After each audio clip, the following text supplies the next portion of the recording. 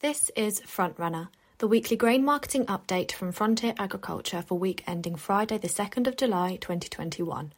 Presented to you this week by Becca Russell. I'm a marketing assistant supporting the grain trading team in Bedfordshire. Let's start with wheat. In recent weeks, analysts have been increasing their wheat production estimates for major exporters Russia, Ukraine and EU27. This has left a negative tone and seen world prices continually ease during June. This change has been highlighted by London wheat futures, which lost £14 per tonne during the month. However, the primary negative price driver has been expectations for a notably higher 2021 to 2022 US corn crop than previously anticipated. Since March, the United States Department of Agriculture has estimated US corn planted area to be just 350,000 acres larger than last year, at 91.1 million acres. In contrast, high prices and ideal drilling conditions have led some analysts to estimate an area of more than 96 million acres. This week, the United States Department of Agriculture updated its estimates, and fearing a notable increase in predictions, speculative funds reduced their long positions, adding price pressure. Average trade wheat area estimates were just below 93.8 million acres. But the United States Department of Agriculture surprised the markets with an estimate of 92.7 million acres, which is 1.1 million acres below this average prediction. The market's reaction was sharp. From the week's low, Chicago Board of Trade corn prices gained 14% and reported the biggest weekly corn price gain since 2011. Despite the United States Department of Agriculture predicting a larger wheat area than previously thought, world wheat prices followed corn higher. London wheat futures regained half their June losses. Brazilian corn crops have endured a difficult season, hampered by adverse weather. Initially, persistent rains prevented soybean harvesting and led to significant delays for planting the second corn crop. However, once in the ground, the weather turned with heat and dryness, damaging emerging crops and hindering their development. Now frosts are adding to the challenges facing ripening crops, and analysts have made further cuts to their production estimates. This week, consultancy StoneX cut a further 1.7 million tonnes from its 2020 to 2021 estimate, which is now down to 87.93 million tonnes. This is significantly below the United States Department of Agriculture June estimate of 98.5 million tonnes. StoneX sees just 20 million tonnes available for export, which is significantly below the United States Department of Agriculture estimate of 33 million tonnes. This loss of crop for export has come in a season where Chinese corn import demand has jumped by over 18 million tonnes on the year. The US has been the beneficiary, and this has helped drive prices up to multi-year highs. Wheat crop in both Russia and Ukraine are reported to have appreciated the beneficial weather, and this week we have seen an increase in production estimates as a result. Ukraine's Ministry of Agrarian Policy and Food said that 2021 grain production could reach record highs, exceeding 75 million tonnes. The Ukrainian Hydrometeorological Center sees a 17% rise in grain production to 75.8 million tonnes, up from 65 million tonnes in 2020. Corn is seen rising to 37.1 million tonnes from 30.3 million tonnes in the previous season.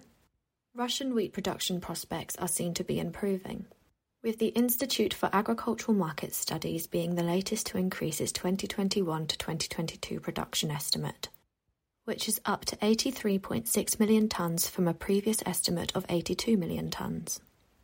However, other analysts highlight that the heat and dryness are affecting some Russian spring wheat areas, with similar issues reported for Kazakhstan. Now let's turn our attention to what's been happening with oilseed rape this week. The last 6 weeks of trading have been characterised by high levels of price volatility.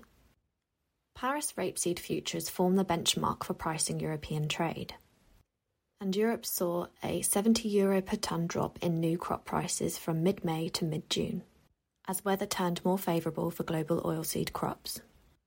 However, since then, prices have regained 2/3 of those losses, which sit comfortably above the key level of €500 per tonne. In recent days, traders' attentions have been occupied by three main areas of concern: shrinking prospects for the Canadian canola crop, weather patterns in major global oilseed producing nations, and the prospect of some increased certainty on stock levels provided by the key US stocks and plantings report released by the United States Department of Agriculture this week. With Canada seen as a crucial supplier of canola in Europe next season, it is no surprise that European price movements are closely linked to the Canadian values.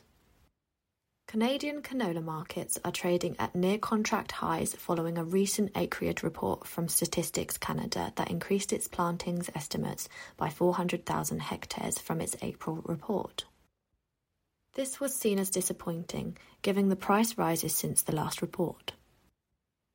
With plantings now seen as more or less confirmed, there are continuing concerns over low soil moistures with little relief seen in forecasts that project more heat and dryness over the coming weeks. Markets that trade against a background of plentiful stocks are always much less prone to influence from short-term weather patterns. This is currently not the case in many of the world's main oilseeds exporting nations, the US and its soybean position being a prime example, operating with stock levels that are very close to the minimum required to get from one season to the next. In addition to North America, the rain is needed in the Canadian prairies, parts of the Midwest and throughout the US plains. Traders will be keeping an eye on conditions in Russia, Ukraine, India, China, and the rest of Southeast Asia over the next coming weeks.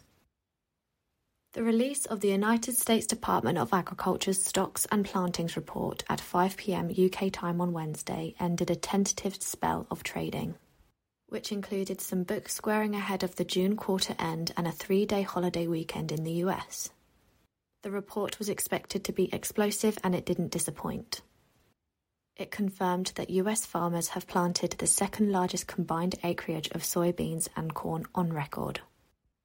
Bean plantings came in at 87.56 million acres, which was well short of the pre-report trade estimates that averaged 88.96 million acres.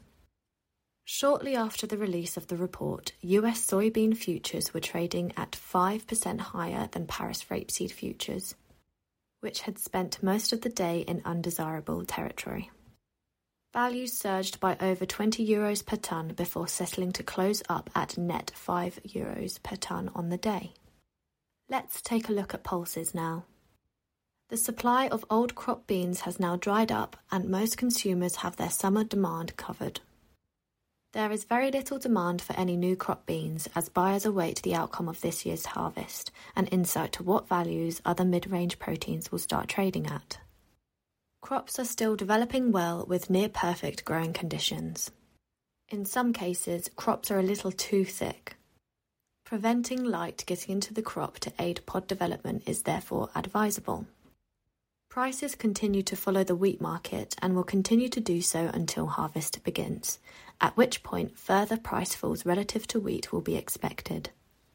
And finally, I'm going to finish this report by taking a look at the fertilizer market.